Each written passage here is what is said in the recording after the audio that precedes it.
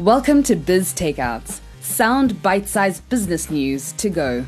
I'm your host, Ritendo Nyamuda, and today we are recording live from AfricaCom 2019. Coming up on the Takeouts menu, former Springbok rugby player and now Chief Relationship Officer at Retroactive Agency, Brian Habana. It's time for Biz Takeouts.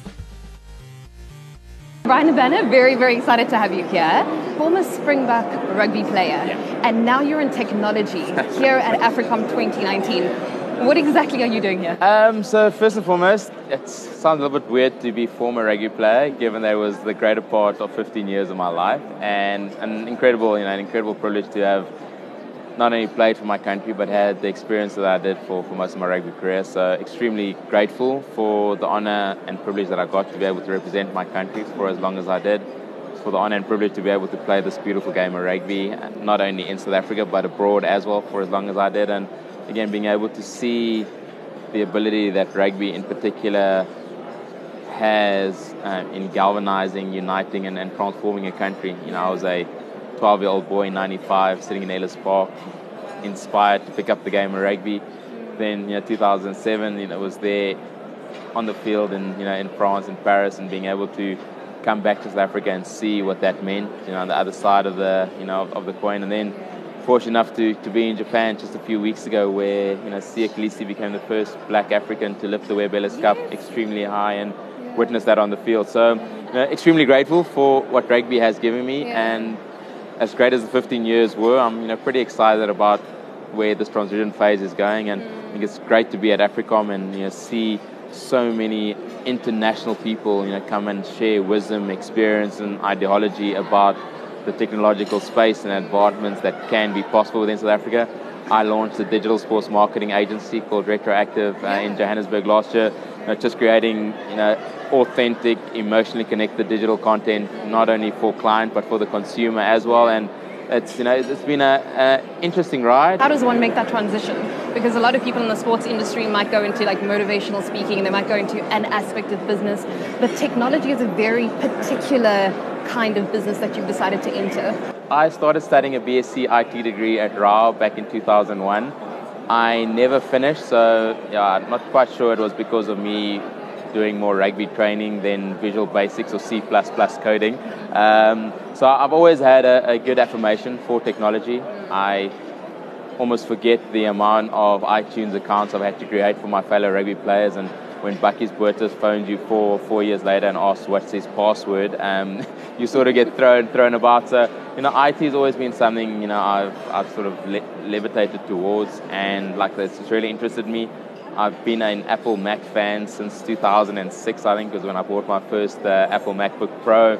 I had to unblock my first iPhone in 2007. So it's something that really interests me, and I think given the age we're in, I think people talk about the fourth industrial revolution, and I think if you're not tech savvy, if you don't understand first and foremost how to do a PowerPoint presentation, or read an Excel document, you're potentially going to struggle. And I think for me, that transition period, because of how much IT has been a part of my upbringing, it was sort of an easy attractive or magnetic force to lean towards. So still in its infancy, and again, I've been involved in various different financial institutions, growth and not networking, but more engagement perspectives. And hopefully from that point of view, I'll continue growing. 1 or 2 fintech potential startups in the next while or so. So hopefully watch the space. How exactly are you combining rugby and technology? If you could unpack a little bit more about what your business does. From a Retroactive perspective, opening networks and understanding of what it is to actually create a brand while you're playing rugby. When we won the World Cup in 2007, Instagram and Twitter were the furthest thing from everyone's mind. All of a sudden, social media and what type of platform you're on and what type of platform you're engaging your audience on is now the talk of the town.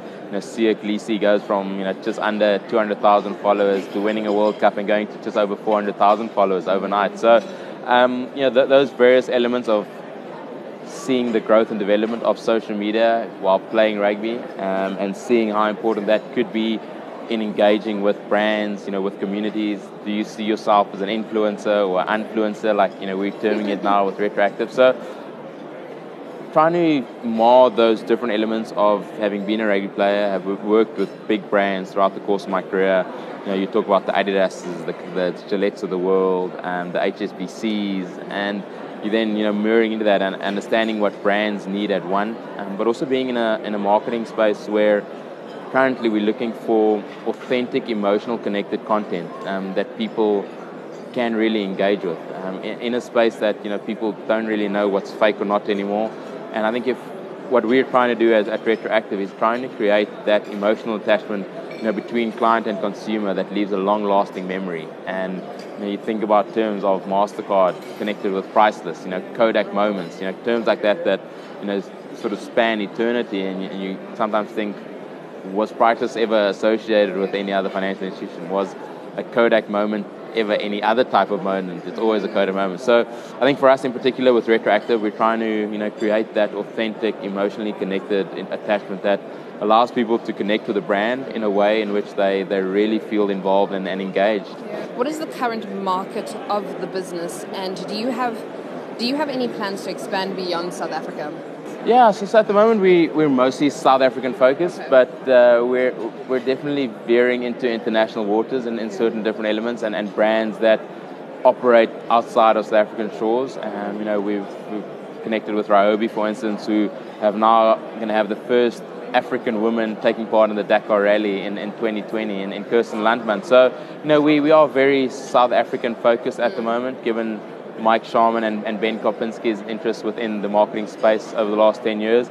But as a company, we're definitely looking to grow and develop, and I think we might be lined up for 1 or 2 Sports Industries Award come in end of November, which is not bad for year one of a startup. And that element will then hopefully potentially take us on to international waters. And for us, again, the storytelling is great.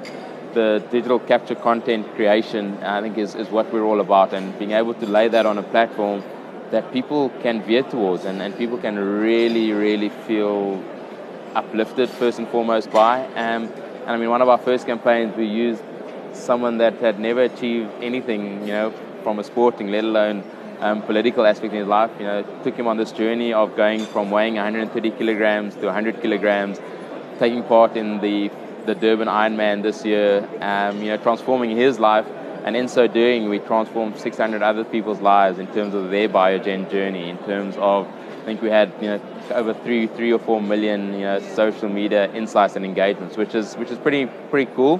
So at the moment, we're starting local because local is lekker, and then hopefully from there on, springboarding towards international waters. Looking at 2020 and beyond, what are your goals on a personal level, and what are your goals for the business? I think first and foremost, for myself, I think the transition period is probably one of the biggest talking points, within the professional sporting athletes' current vocabulary. And for me, I've sort of taken this year off, if I can call it that, to sort of try to discover myself, put myself out there and engage in certain different elements.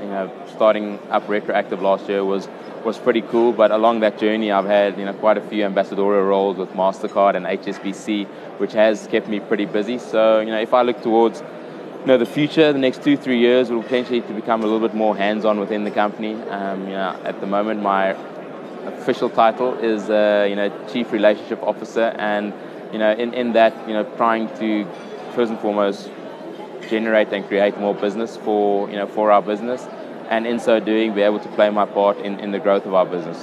Given where current tech startups are, or startups in general are, I'm not quite sure if we want to sell the business in the next 2-3 years, but hopefully be able to create something that is of financial value and that can pull a salary from, but also partake in different various elements of growth. And whether we get bought out by a bigger sports marketing agency or whatever it might be. I think for me personally, it's growing within whatever role I sort of want to define myself in. And I don't just want to be a part of a business where I'm there because I'm Brian Abana. I want to literally play my part in improving the business. So yeah, the next while, or the immediate future, definitely is in South Africa for me. Unlike many people, I'm probably choosing to stay. I think it's becoming increasingly more difficult to make that decision. But I definitely think there's huge opportunities within our particular landscape at the moment to potentially go on and do some good stuff. And then, yeah, we'll see from there. I think, the business, I'm not the CEO, so even though I might have a vote, I'm not sure I've got the deciding vote on where the company is going. But I think we definitely like to grow the business, get a couple of big clients on board, not only South African clients, but hopefully international clients as well. And in so doing, springboard into, something bigger and better. And, who knows, in 5 years' time, if we feel like we potentially want to, move or sell the company on, that there is definitely more than enough value in that to do it. And that's a wrap on today's show. Biz Takeouts. Take it where you like it, when you like it, how you like it.